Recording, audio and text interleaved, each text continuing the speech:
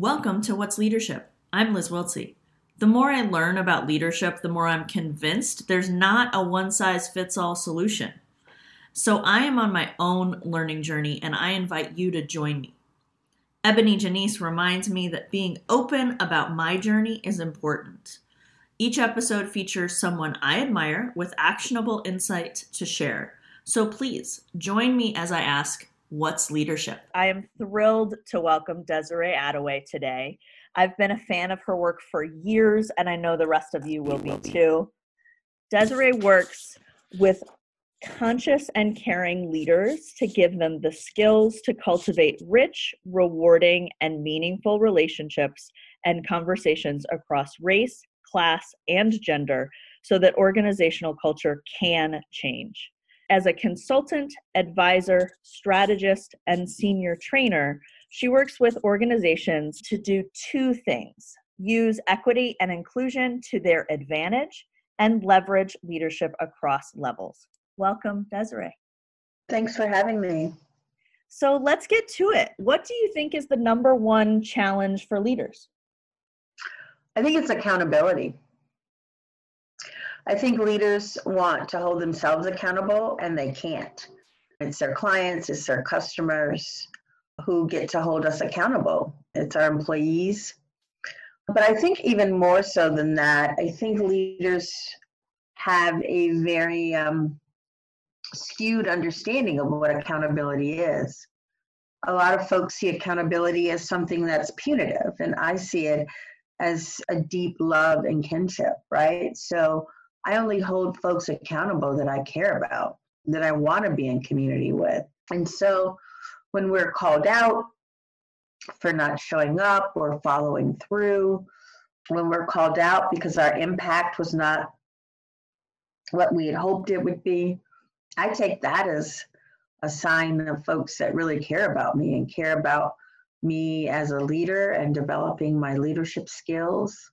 And so I just think leaders need to spend a bit more time focused around accountability and what does that mean and how can we think of it as not something that's punitive, but use that as ways that we can learn and wrestle with really big, important issues publicly and model ways for other people to wrestle with those issues.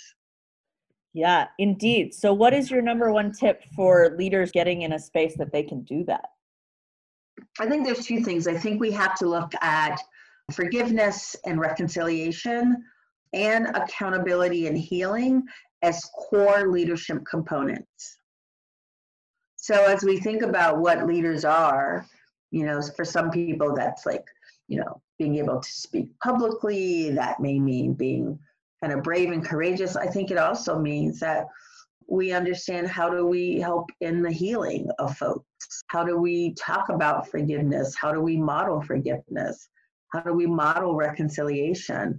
I think if some of those were really integral leadership skills, we wouldn't have as many toxic organizations and institutions like we have. Indeed, absolutely, for sure. So what has been a book or talk, presentation, concept that has really been impactful for you? There have been a lot. I've been doing a lot of studying of the prison abolitionist movement, actually, which is a great movement around us imagining what does it mean to not have prisons, which means that how do we talk about healing and forgiving, and what does that look like happening on a community and collective level? But a book that has been really amazing for me is a book called Feminist Accountability: Disrupting Violence and Transforming Power. It's by Dr. Anne Russo. I think she's a doctor. Anne Russo, she teaches at DePaul University in Chicago and has does a lot of great work around what does accountability look like. And that Feminist Accountability book it's become my new Bible. I have added it to my reading list immediately. When you're talking about prison abolition, do you have something that you like to point to when you talk about it? No, I follow some folks on Twitter, which if you just kind of search on Twitter for it, but there's a activist whose last name is Kaba, Miriam Kaba. I do a lot of her readings. She has this great book called Fumbling Towards Repair, which is really around like how do we repair relationships when we've hurt and harmed folks, and what does that look like? And he's been integral in doing a lot of that work. Yeah, I do work with a whole bunch of abolitionist things here in Los Angeles, and it's really changed the way I think about both accountability and forgiveness, like you talk about it. So I'm really appreciate that you brought that to this conversation. And LA, has the largest prison system in the world? Yes. Yep. Yeah. So it's I think that when we think about the kind of political vision of eliminating imprisonment, for me, what that ultimately has us having to think about is how do we care for one another when we've been harmed? And how do we recover from that together? And how do we just not lock people away? Again, there are no easy answers in any of this work, right? So there's no real easy answers around these big questions. But I think that there's for me, they're really big. It brings up big themes for me around how do I want to be in community with people? So models that represent how we want to live in the future. And how we want to be treated as humans in the future. In the future. So, yeah. Yeah. So what should I have asked you that I didn't? I ask that question to my clients all the time.